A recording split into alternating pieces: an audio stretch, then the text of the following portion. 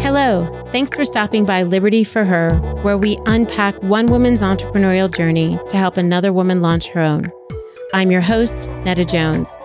We're here to listen, learn, and liberate dreams one episode at a time.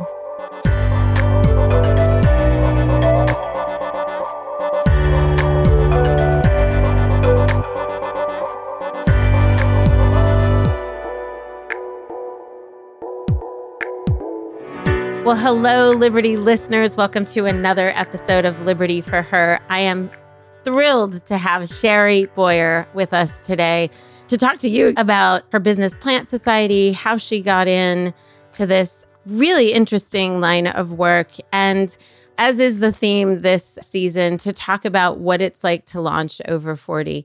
Sherry, thanks so much for being with us. It's great to have you. Nice to see your face here on Zoom. Why don't you tell us a little bit about Plant Society? Sure. So happy to be here. I love the podcast and everything you do. I listen frequently and have enjoyed so many of your guests. So thrilled to be here and to talk about Plant Society, one of my favorite topics. So Plant Society is a wellness platform for natural remedies. And we have an online store. We have a wellness newsletter. And we have retail collections with some partner retailers and an education platform on the website. And really, it's just all about plants over pills. That's our tagline and how I like to think about what we're trying to do. And that is not to say that we don't accept or believe in Western medicine. I think there's definitely a place for Western medicine.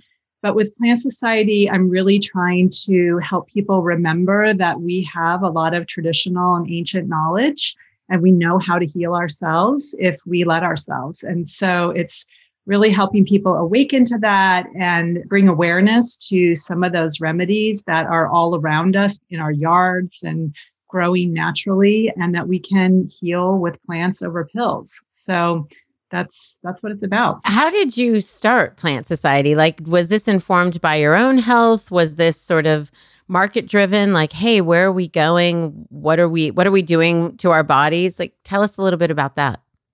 Yeah, it's an interesting question. So definitely informed by it's my own personal passion. I'm kind of the person who's always researching the information on what's going on in health and what new remedy options are, whether it's intermittent fasting or cannabis. And I had so many friends coming to me and asking me about things. And I was always giving people advice. And I thought, gosh, there is really a need for this. And I think I was fairly incensed by what I like to call the medical industrial complex, whether it's the way our insurance systems work and they don't really help our patients, or, I think there was a big wake up for a lot of us with the opioid crisis, that you can't just take whatever your doctor gives you and think it's going to be okay. I mean, we really were let down by our doctors and the whole pharmaceutical industry with that. And so it just made me realize there's got to be another way. And I personally never relied on that system. And for that, I have to give so much credit to my parents. So growing up in Southern California in the 70s, my parents, I don't know if they were hippies or what, but they were super into natural food. And we were drinking raw milk and eating whole wheat spaghetti when all I really wanted to do was what all my friends were doing, which was have meatloaf and, Lucky Charms. Like, I would have been so happy if I could have just grown up that way. But as a result, I was super healthy. I literally, Netta, did not miss a day of school between kindergarten and 12th grade, not one day. Oh my gosh.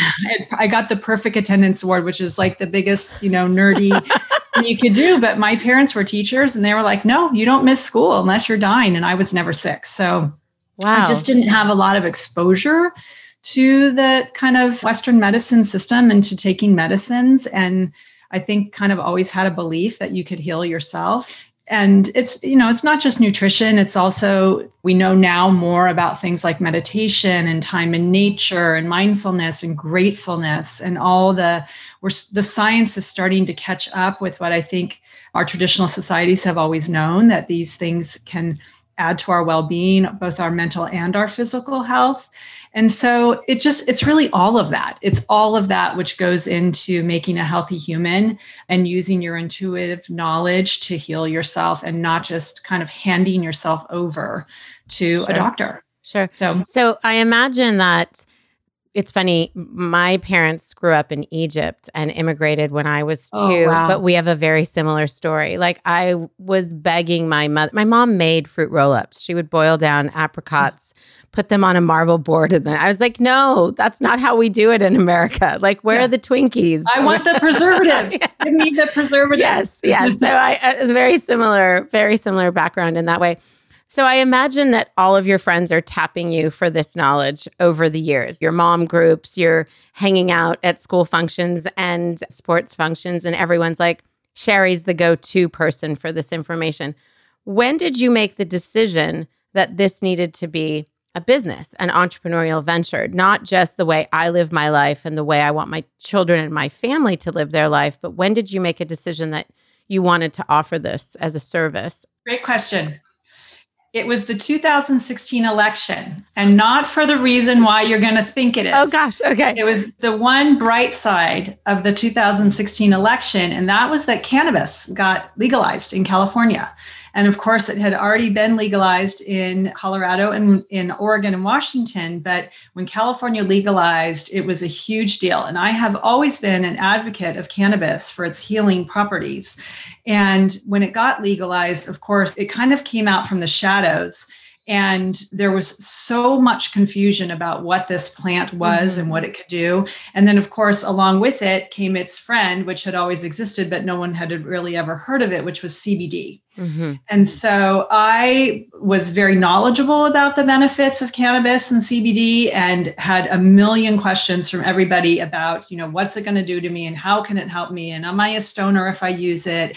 So this whole, I think, campaign of demystifying and destigmatizing cannabis happened. And I was so passionate about that I just said, I need to now start a business. And when that happened, in the years when it became legalized, there was a proliferation of CBD, particularly products on the market. And it was just kind of a free-for-all. Yeah. And I felt like it was important to help people understand, number one, how cannabis and CBD work, but also which products work and what products can do what.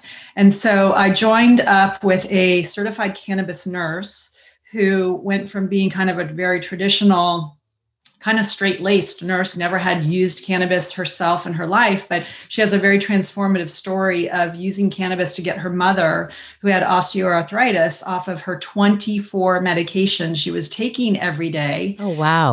Down to 1. And just so much better health with using this cannabis medicine. And so we joined forces. We created a testing protocol, an 8-point testing protocol that we now run all of our products through. And so using that, we've been able to kind of sift the gold from everything else in the marketplace and we've probably tested 800 products, and I carry about 50 of them in our online store. And so it needed some discernment and curation. And I think a lot of people had interest in trying these products, but just didn't know where to start. They might buy a product off Amazon, for example, that would say it had hemp in it. And they thought that meant it was CBD, which it wasn't. And then they'd say, oh, it didn't work. And then they'd say, oh, CBD doesn't work. And it was so frustrating to me because it wasn't CBD that they were trying, and they had no idea if it was working or not. It was really just a bad product. And so I was just very interested in helping people understand how they could use these products to heal. And it's so gratifying to me that we have so many repeat customers that say, oh my gosh, I can't imagine that, I was taking Benadryl to try to sleep, or, even, an Ambien or some kind of prescription. And now we can give them something natural and they can sleep through the night and not have an issue, and also not have all those side effects that the pharmaceuticals often come with. Sure. What you did reminds me of what's happening in the clean makeup movement, where for so many years we were putting whatever on our skin and not realizing that our skin was absorbing this. And now we're really paying attention, and there are sort of clearinghouses, if you will, that discern what is truly clean makeup and what isn't. And with everybody, especially kind of in that marketing space, wanting to include CBD in their product for hair, for teeth, for skin, for pain, for whatever. Some products work and some products don't. And unless you have the bandwidth to try all 800 products as you did, we don't know if we're actually starting with the ones that are going to give us those benefits. So do you think that's sort of the kind of the hero product of what you offer? Is that sort of information that you're discerning that along with this nurse that comes from Western medicine who's seeing the benefits of these things in her own mother, but now is a practice? Absolutely. Absolutely. It's that curation. I've consciously decided not to make a product unless I feel like there's something missing in the marketplace. Then maybe there's something I want to add. But there's so many products out there. I just didn't feel like I needed to slap my name on something and make something. And there are many, many good products out there. So yes, I feel like we were able to help people say, I'm willing to give this a try because I trust this testing mechanism and these folks that have done this curation. And then we start to have this snowball of it works for them. And then they tell their friend. And so then you start to have this body of client evidence or patient evidence that these things work. And that feels really good that we can offer these natural products. And I agree with you. It is very much like the clean beauty space. And I look a lot at, for example, Credo's list of banned substances. We have a similar list that we use that says, a product is immediately ejected if it has any of these kind of ingredients. So I think there's a lot of similarity there. I think that's a good observation. I love that. And I think that's great for all of those who are listening, not only to Sherry's entrepreneurial story, but really interested in getting into this space. I think that's a great place to go. Plantsociety.com, right? Yeah, plant-society.com. Oh, good distinction. And we will have all of that in the show notes, listeners. So if you're not where you can jot it down, no worries. We've got you covered. I'm interested in this story on behalf of our listeners because many of them, like you, would have looked into this space and said, the natural conclusion is to create a product. And you very specifically just said, I didn't do that. There's so much in the space. I love that you found a way to enter the space, to do the thing that you were passionate about, to do the thing that you were educating yourself to do without creating a product. You said it with such intention. Tell me a little bit about that. Did you go into the space thinking that, or was it as a result of finding so many good products that you decided not to do that? Yeah, I think the latter. I really got into the space, and I'm sure we'll get to this, but I have a whole other business that I run. So this is like my passion project. So I didn't have endless bandwidth. Nobody ever has endless bandwidth, really. So I think that I got into it with a clear long-term vision, like a 5-year vision, but not a completely clear path on where that would go. And I felt okay with that. I felt like this is such an emerging area.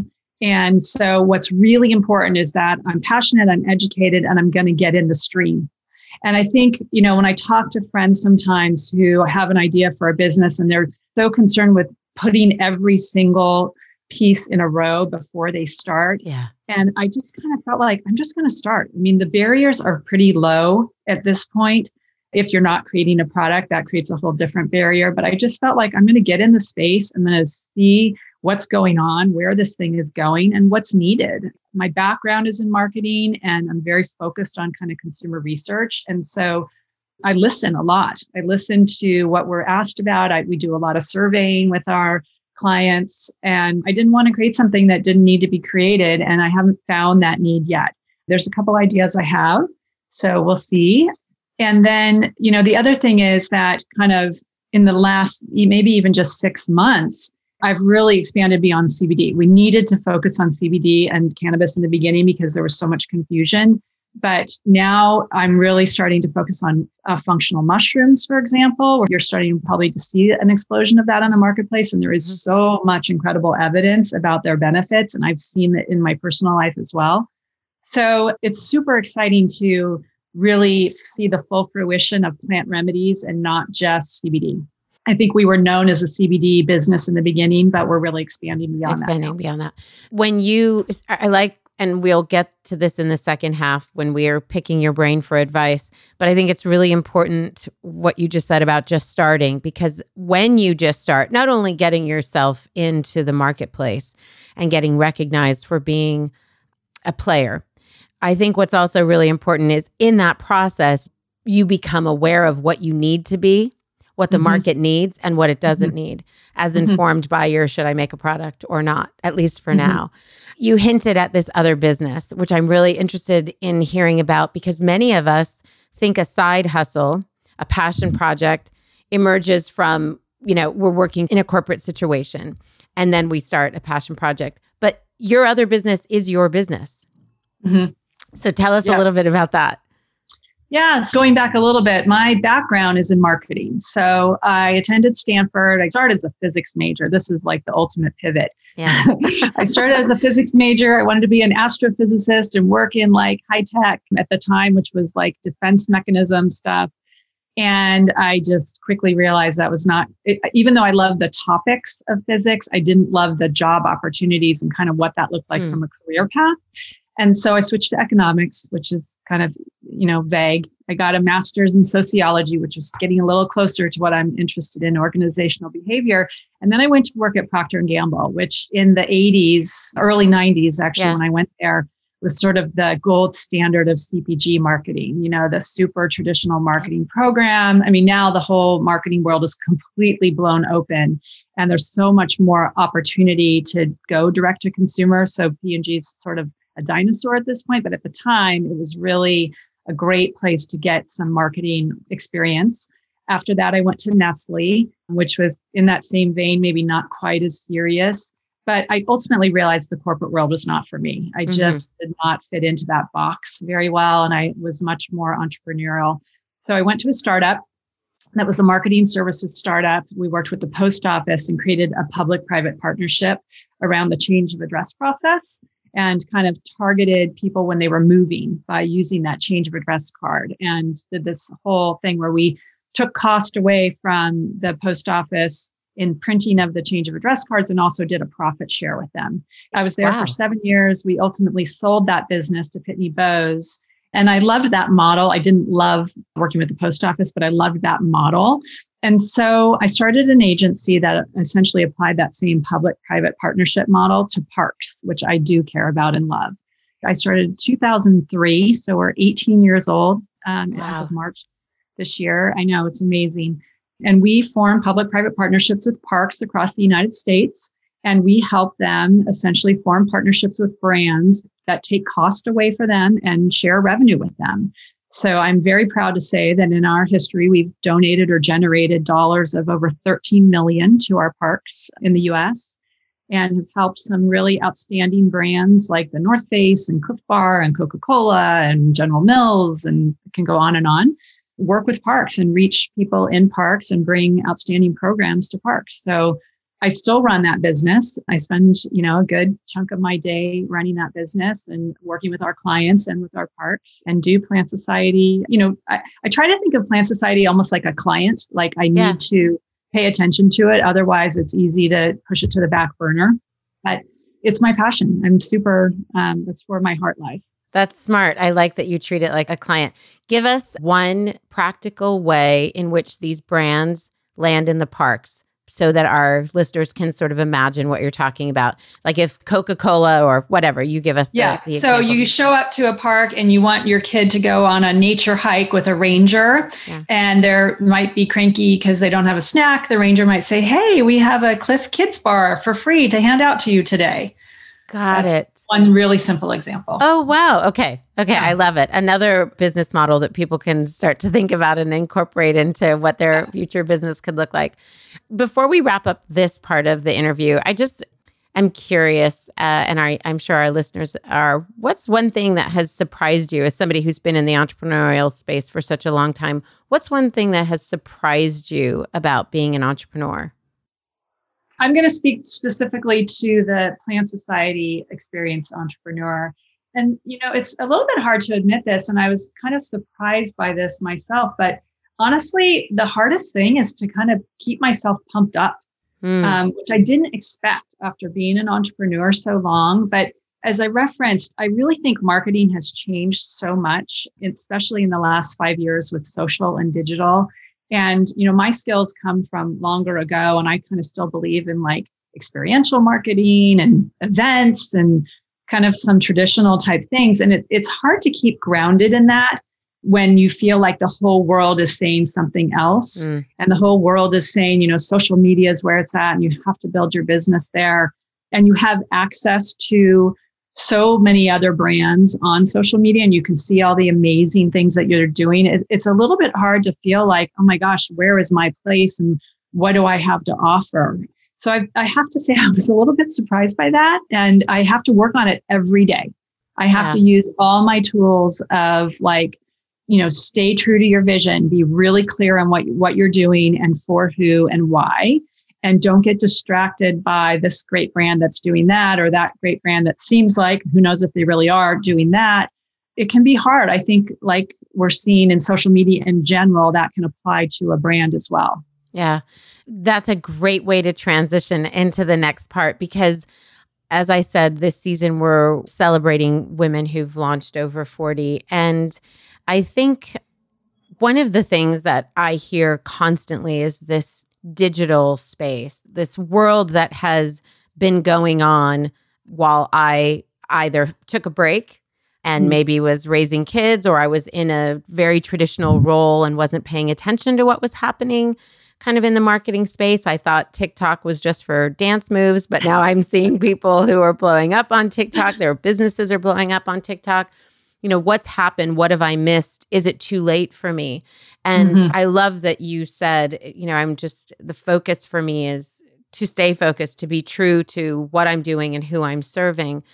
Knowing that has felt like it has felt like, oh gosh, what do I do in this space? And I really have to work hard to find a way to access that space, but also to use the tools that I have and use the history of experience that I've built to continue to grow this. Would you have done anything differently? If you and I had a conversation and I had said, Sherry, just a warning, this is what lies ahead of you in this digital space, would you have done anything differently? It's a good question. And to be really honest, I'm not fully decided on the social media side. There's a couple complex factors. So CBD, even though it's fully legal and has been since 2018, is not allowed to be advertised on Facebook and Instagram, which is so infuriating. That alone makes me not want to do anything on social media because it's just so unfair.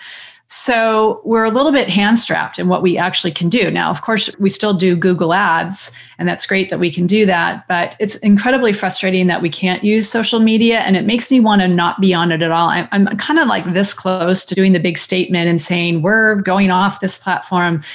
I don't know that I'll actually do that because there is a lot of benefit to it, obviously, but I'm very torn about it. And I'm really focused in terms of how we want to communicate with our audience. I'm much more focused on building our newsletter list and being able to deliver good information through a newsletter. I know some of our audience, and we've defined our audience as 45 plus. So that makes us quite different than a lot of the other brands in this space and on social media. But we have, I think, a good way to communicate with that audience is through newsletter, where we can get deeper into our topics. We control that list. We don't suddenly get kicked off one day and we lose everything we've built, which has happened, I know, on social media. And plus, we really can't fish for our fish there. And we can put posts up and it can be organic. That is, most people know that's not a great way to gain followers. So we're a little bit hand-strapped by it. I'm a little bit ambivalent about it, and it's kind of role. And my true belief is that our newsletter is a probably better way. So I'm much more focused on how we get people into our newsletter and how we can deliver great education through that. Sure. And obviously you can do more in a newsletter than you can on social media. Sure. And people who are advocates of sort of the newsletter space, regardless of demographic, would tell you that that's where you need to be spending the bulk of your energy and your time as a business anyway. If you're investing in any of those platforms, that's the one you own, to the point you just made. And I would also say to the demographic you're speaking to, they share some of your frustration, right? Yeah. So they're looking for ways to gather information and to stay abreast of things that perhaps don't, involve dance moves or whatever the trend du jour might be. What would you say has been a benefit, and let's talk specifically about Plant Society here, of launching something having gained all that experience? Like imagine the 20-year-old Sherry versus the current Sherry making the decision to be an entrepreneur. And what do you see as the unique benefits of launching at this point in your life? Yeah, it's a great question. For sure, just the business tactics and all the kind of running a business and having the confidence to run a business comes so much easier. Part of it is because I've run another business. Part of it is just because I'm more experienced and I sort of understand it and feel more comfortable with it. So just kind of the blocking and tackling feels easier. And then I think the other thing is just the confidence in my own passion and vision and staying true to what I want to do versus trying to chase a trend. I think it's a little bit harder to have that compass. And it certainly feels like there are younger people who have this now. At least that's how they present on social media. Yeah. But I didn't have it then. I wasn't as super clear on what my vision was and what I was really trying to do and what was important to me. And so having a lot of clarity around that has been able to be my compass every day when I wake up and think about what I'm trying to do with Plant Society and where I'm going with it, and therefore what I'm working on every day. So I think those are the key things. Yeah, the confidence thing, I think, is one of the big ones. Interestingly, I think there's a lack of confidence and a lack of risk-taking that happens around the re-emergence into any space, whether it's a nonprofit that's being launched or whatever. There's a little bit of like, what did I miss? What am I behind on? I'm always like, no, it's what are you bringing to the table? Yeah. Just because you think you have more to lose doesn't mean you don't have a lot to bring to this space. And I hope people listen to that, listen to what you just said about that, because I think it's huge.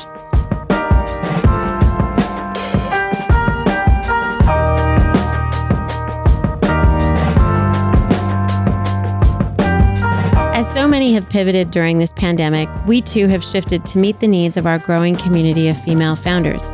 We want to use this podcast conversation as a starting point for deeper dialogue and to connect you to the resources, tools, and tips shared within these interviews. Please join us on the Liberty Network to connect, collaborate, and keep talking. And a few other perks in the Liberty Network: join our monthly virtual Mentor Monday meetups, create and share your profile with the whole community, and access a brain trust of entrepreneurial women, all for free. To join the conversation, head to libertyforher.com. That's LIBERTYFORHER.com, and click on the bar at the top of the homepage that says Join the Liberty Network.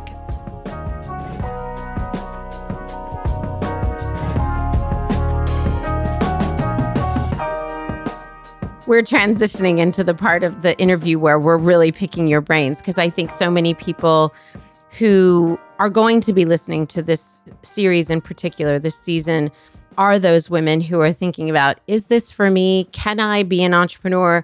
I think you're an outlier. The fact that you have been for so long, I think most people, women in particular in this age group, didn't consider that to be a path. They went traditional roles, and anybody who did that was their friend who went rogue, right? Mm-hmm. And now more and more women see that it's an opportunity for them.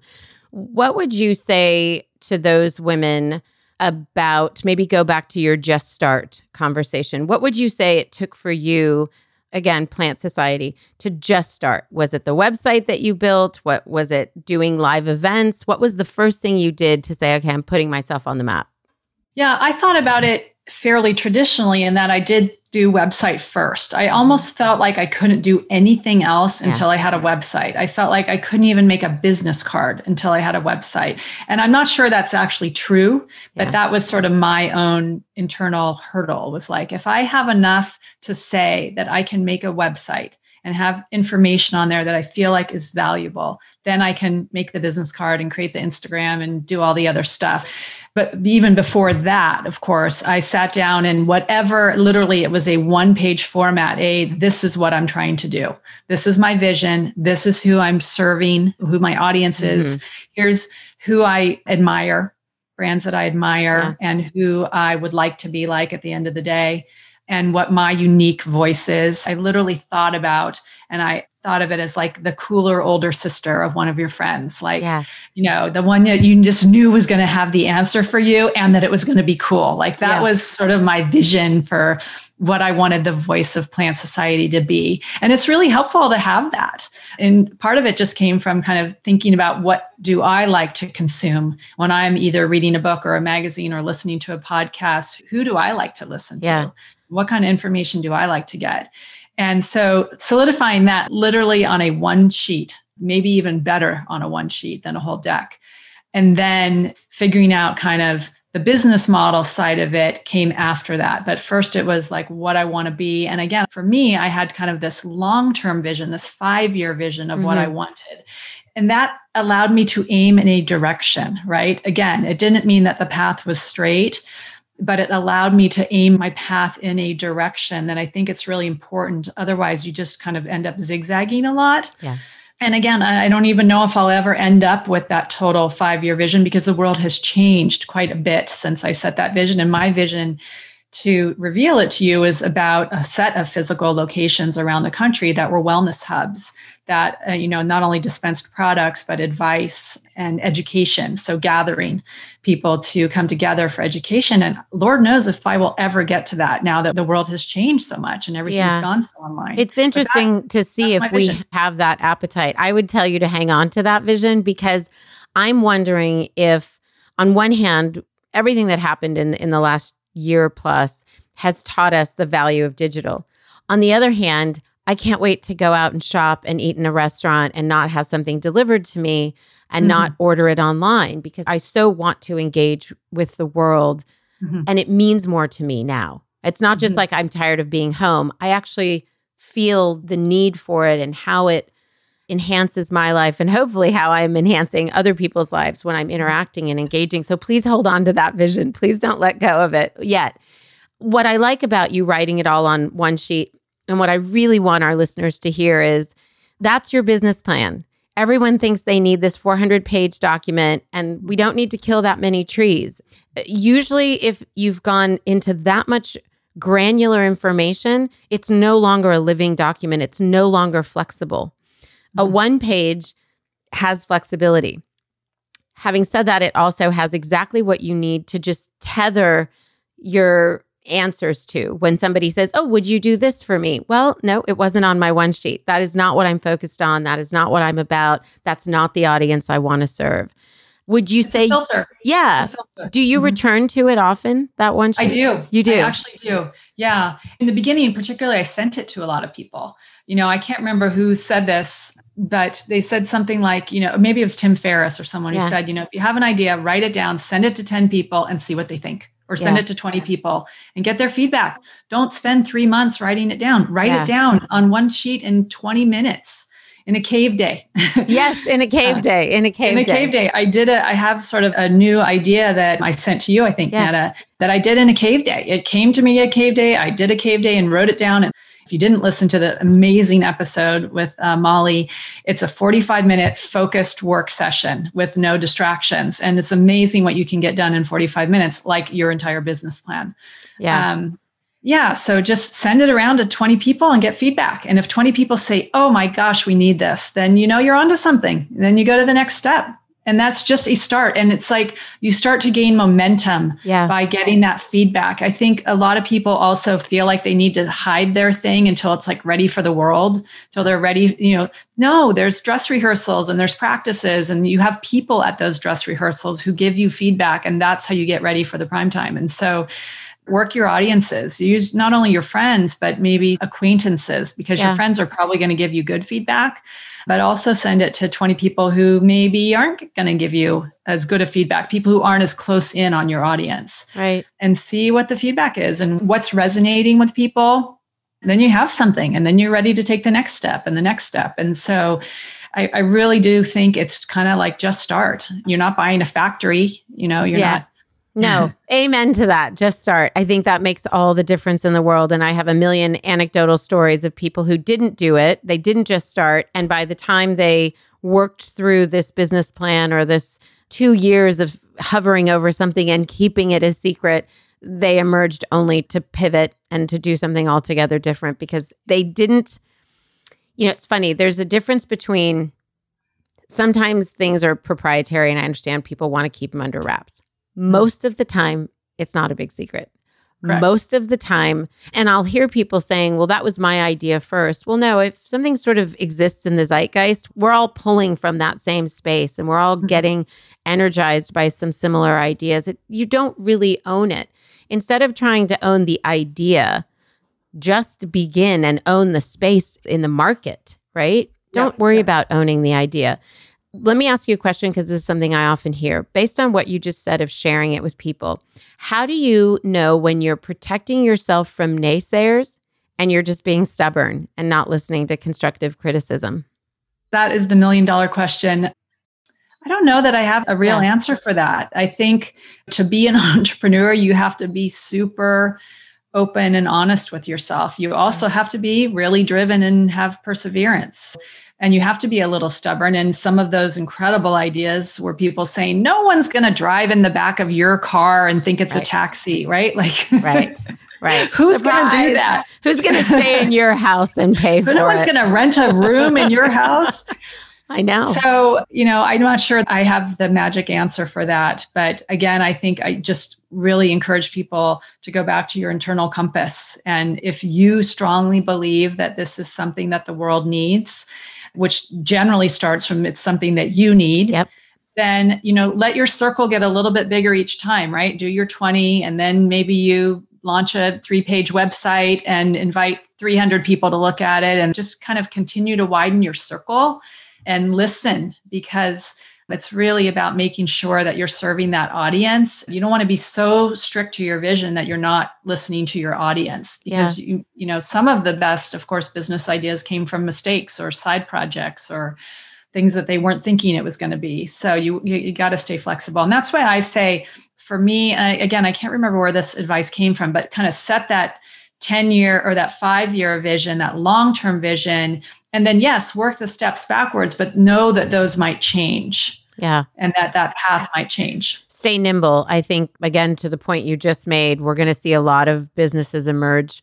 from the pandemic that are better than they were before because they stayed true to the actual thing that they were trying to create versus the mechanism. That's where they were nimble, right? And I think exactly. I think that's really key. Okay, you talked about business model, and this is something that a lot of people get tripped up on. You have multiple streams of revenue in your business. Which one did you start with? What was the model when you began? Not necessarily in writing the 5-year plan, because at that point it would have included multiple revenue streams.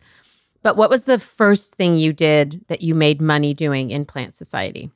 The first thing was the online store. Okay. And when I realized how hard it was going to be to draw people to it because of the advertising limitations, you can see I wanted to go into retail, but I didn't want to start with all that expenditure. So what I did very intentionally was to partner with some retailers and some communities that exist. And I just looked around and said, what are the communities I admire that have a similar mission and what they're trying to do with their audience? And I went to them and I said, look, I think there's a fit for the products that we curate for your audience. But let me tell you, it's a lot of work to curate these products and you're probably not going to do it. So maybe I can help you and you can help me by you introducing me to your audience, but me introducing some products that your audience probably cares about, but doesn't know what to do about. Let me be your expert. And so I was able to do that with yoga studios, with organic markets, with even clothing boutiques, because we do carry some beauty products, with functional medicine doctors. So there's actually kind of a long list of complementary partners. And I really, really loved this idea and was very intentional about speaking to it this way, that I was trying to serve their community. And they had each built their own community. If it's a yoga studio, think about the amazing community that a yoga studio has built, or a organic market, or a boutique. They trust the proprietors of those businesses to curate everything there so that they don't have to think when they go there. They can say, we know everything in here meets this standard. And therefore, the products that we put there had to meet that standard too. And so we sort of had this automatic acceptance. And most of our volume comes from our partnerships, far more than our own online store. And it's something that kind of feels great to me. These are communities that I was experienced with and felt a part of. And so it's really fun to get to enhance my relationship with those communities and really serve them. And we serve them not only through the product selections, but we do education with them as well. And whether it used to be in person and now online, but it's fun to get to serve those communities through education and products. I know some of the partners that you have partnered with, and knowing now a little bit more of how you decide or who you decided you wanted to be the cool big sister. You definitely picked cool big sister partnerships. It's definitely in line with whether it's the boutique that you're in that I know of, the other places that you're involved with. I know who goes to those places in our local area. We're both Pasadena, for those who are listening, Pasadena and Altadena. Shout out to Altadena. And I think very smartly found a way to expand your brand based on who those partnerships are. Let me just, for clarity, because the question is around model. So you sold product on your website, not your product, other people's product that you curated. When you're doing these partnerships, this other revenue model, you're buying product wholesale, putting it in these partners on their shelves, and you're a middle person, but that middle person is the person who's curated it. So you bring that education, you bring all of that along with it. It's not just buying from one person, selling to another. You're adding value as that middle person. Am I reading that right? Absolutely. And it's branded. That's the other thing that was really important to me, is that it's almost like a shop and shop model. We have a branded shop within those locations. And so they're not just showing up blind. They are showing up under the Plant Society name and logo. And if people need information, they either call me or they go to our website, or we do an event with them, or we actually have educational materials inside the stores. And the other thing that I want to mention is that those curations are different within each of those locations, because a functional medicine doctor needs a different set of products than a clothing boutique does. Sure. So that's the other thing, is that they may be completely different sets of products from each other, but they're suited to those audiences. Thank you for that. I think that's huge. Just you describing those two revenue streams within your business model. And I want to ask about one other one that I know you have, where you guys do one-on-one consulting, curating kind of a list of products for individuals. Am I right? Did I get that right? Okay. Yes, thank you. That's primarily Sue. And that is her main business, as she does consulting. And really, it's more on the cannabis side than the CBD side. And she has kind of a specialty in working with older people who are on a lot of medications and want to go off them. But it's a little bit more serious than just saying, I want to stop using whatever face oil I'm using and I want to try a different one. If we're talking about getting off a prescribed drug and trying to use cannabis that you have to get at a dispensary, it's just a one step more serious. And her, as a medical professional, she is able to provide that advice. Right. It's usually not a quick switch. It's not like, stop taking this, start taking that in this quantity, and it's going to work. And the whole interesting thing about cannabis and CBD is that because it works on our endocannabinoid system, of which everybody's is different, there's not enough research on the protocols of how much you take, how often, and then how it's going to fit your body. It is a little bit of a trial and error. And so Nurse Sue is really able to help people find that sweet spot with those medications and come off of some of the other stuff in a more safe way.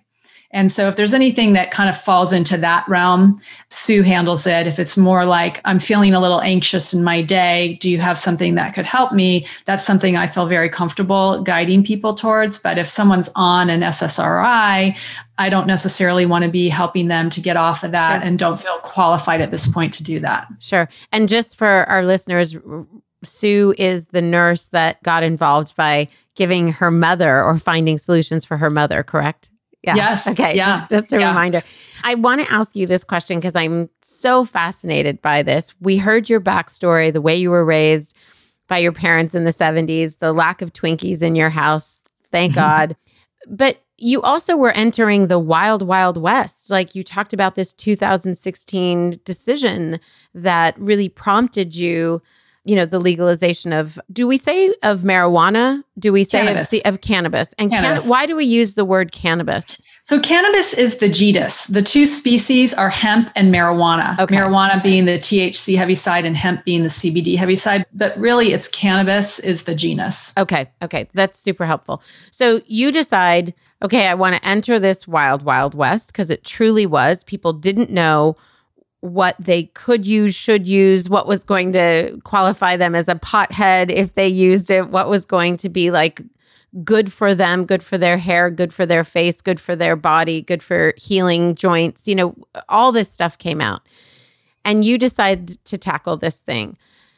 When you think about people who are going into the wild, wild west of whatever, whether it's the digital space, marketing, if that's our thing, and we want to enter that, we often look to millennials and we say, millennials are owning this. And I would say, that means there's an opportunity for non-millennials. What would you say to that?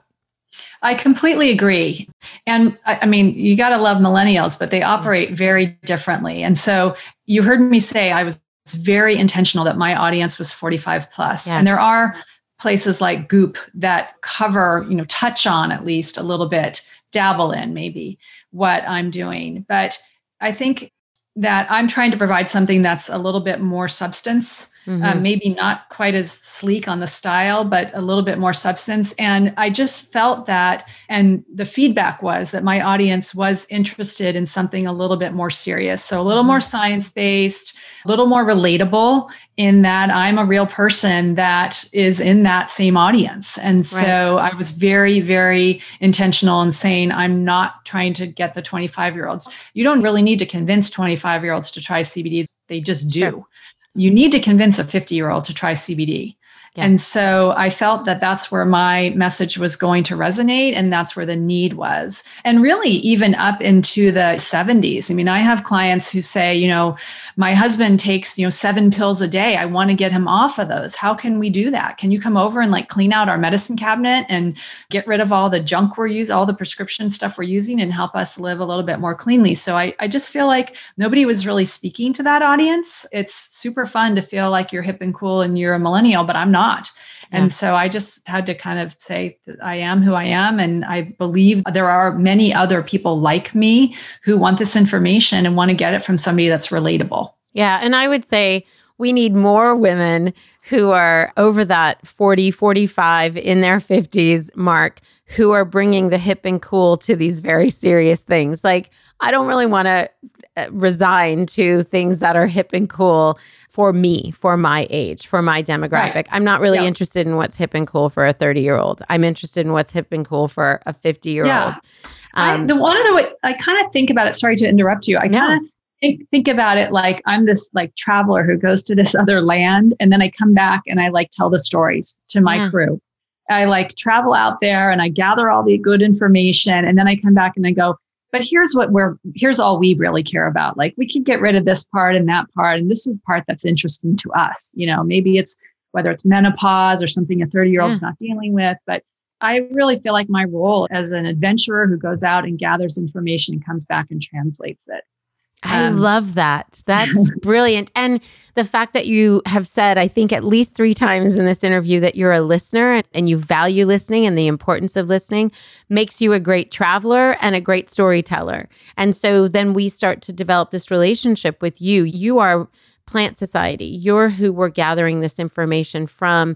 And you become not only the curator of what currently exists in your lineup of products, but of other future information that we want to get. We trust Sherry. We trust what she has to offer, and we know where she's coming from. We've built this relationship. So I'm 100% for the live in-person experiences and the stores that I'm still thinking you need to open. I want to be a part of those.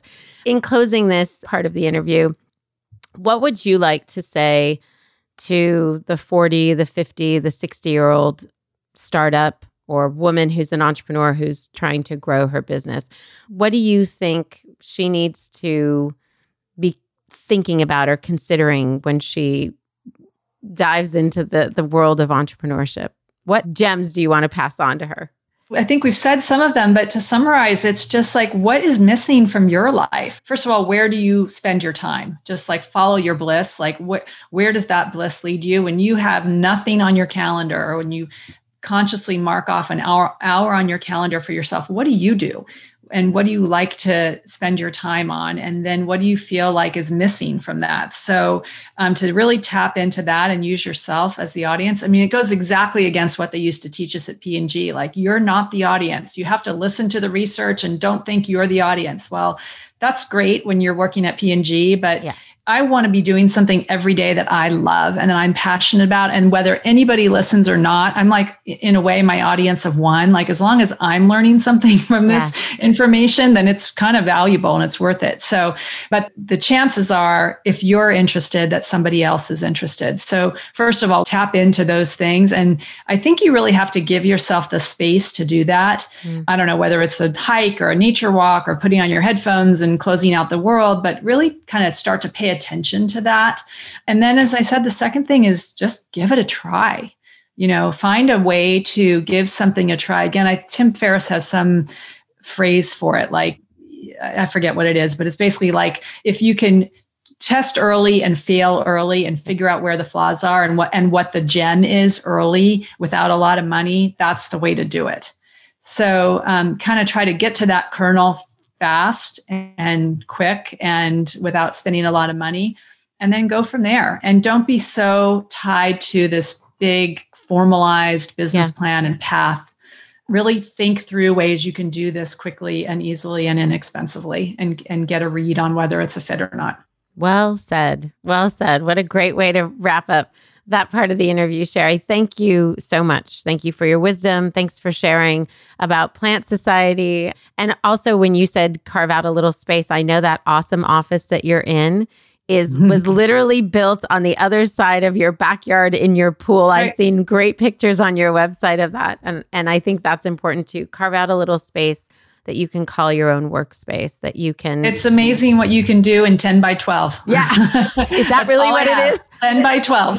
It's awesome. I encourage everyone to go to Plant Society's Instagram. Is it at Plant Society or at Plant-Society? Plant Society 1 is the Plant Instagram. Society 1. And you'll see what we're talking about. So before we let you go, we wrap up our interviews, as you know, as a listener, with a few, what we call our Fast Five, just some fun questions to help our audience get to know you. So what do you think is the number one trait that an entrepreneur must possess? Perseverance. Yeah. Yeah. And for all the reasons you talked about in your, the things that you have to overcome and go through. And if we haven't learned that in 2020, I don't know if you're going to learn it if you haven't learned it. Yeah. What's one app that you use? It can be on your phone. It can even be something that you use to stay organized throughout your day on your web or whatever, but something you use for your business. Later. Yes. I use Later for social posting. It just makes it, as much as I don't like to put time towards social media, it's the thing that keeps it super organized and easy. Yeah. I think that one has emerged from asking that question as the fan favorite over some of the other ones. So I appreciate that. It's just, you can use it for free. I have a slightly upgraded version, but I mean, you can be using it for years for free and get everything you need out of it. What is the upgrade? I think it allows you to post stories automatically or something. Okay. I can't even remember exactly what it is, but the other one I would give a shout out to is Canva. Canva is amazing. Also free, and you can do some upgrades, but incredible what you can do. I mean, you do not need a designer anymore. You can do so much with their templates, and it's awesome. Our entire website most of our website, I should say, and our Instagram is thanks to Canva. Yep. And I am not a designer, and I've spent a lot of time putting those things together. Because you can spend a lot of money with a designer and certain things like a logo maybe or something you might need it for. But Canva is a graphics app for those who don't know it, but it is awesome. Yeah, it is awesome. One task, the first task you hired out for as soon as you had a little bit of money. You're probably going to guess this, but social media. Yeah. Yes. I hired a millennial to do my social media. You know what? That's a great way to use that money, and also to use somebody who, we talk a lot about mentoring at Liberty, and cross-mentoring is, I'm a big, big believer in invite people into the space from a different generation that know something different than you do, that experience is not necessarily based on how long you've lived, but the space that you've been playing in for a period of time. Okay, this is the one that I think is the hardest question, which is red vines or Twizzlers? It's not hard at all. Red vines. Yes. Yes. Okay. It was my California from the West friend. Coast. Yeah, it's all red vine all the way. There's not even a question. It is. They naturally grow here. And then, our podcast is Liberty for Her. Our website is, we really believe in the premise, and the reason we're here is helping women to liberate their own dreams. What does liberty mean to you? For sure, the ability to pursue my passion and make it a business. Yeah. And I've done it now with a couple businesses, but Plant Society is really the passion project. And we're just so lucky that we have so many tools and so many channels now. I mean, no, it's not the day of when I was at P&G when it was so hard to launch a business. It is so doable these days. So that is just an incredible amount of freedom to me. I could never go back to a big corporation. It just means too much to be able to be in charge of my own destiny and working on something I'm passionate about and being my own boss and working with people I want to work with. Sherry, thank you. You have put so much of this interview in perspective for our listeners. I cannot wait for them to hear your words. And I would encourage you all to also go to Sherry's site, plant-society.com, and the Instagram that we mentioned. All of this will be in the show notes. I think there's an education awaiting you on that website. Thank you for your time. Thank you again for sharing your story. It's so great to see your face on Zoom here in your awesome office. And I'm looking forward to visiting in real time, in real life, whether it's at one of your partner places or the soon-to-be Plant Society location. I'll be there. I'll be in line. Thank you so much. It's a pleasure. Absolutely. Absolutely. All right, Liberty listeners, thanks for tuning in again, and we will catch you guys next week.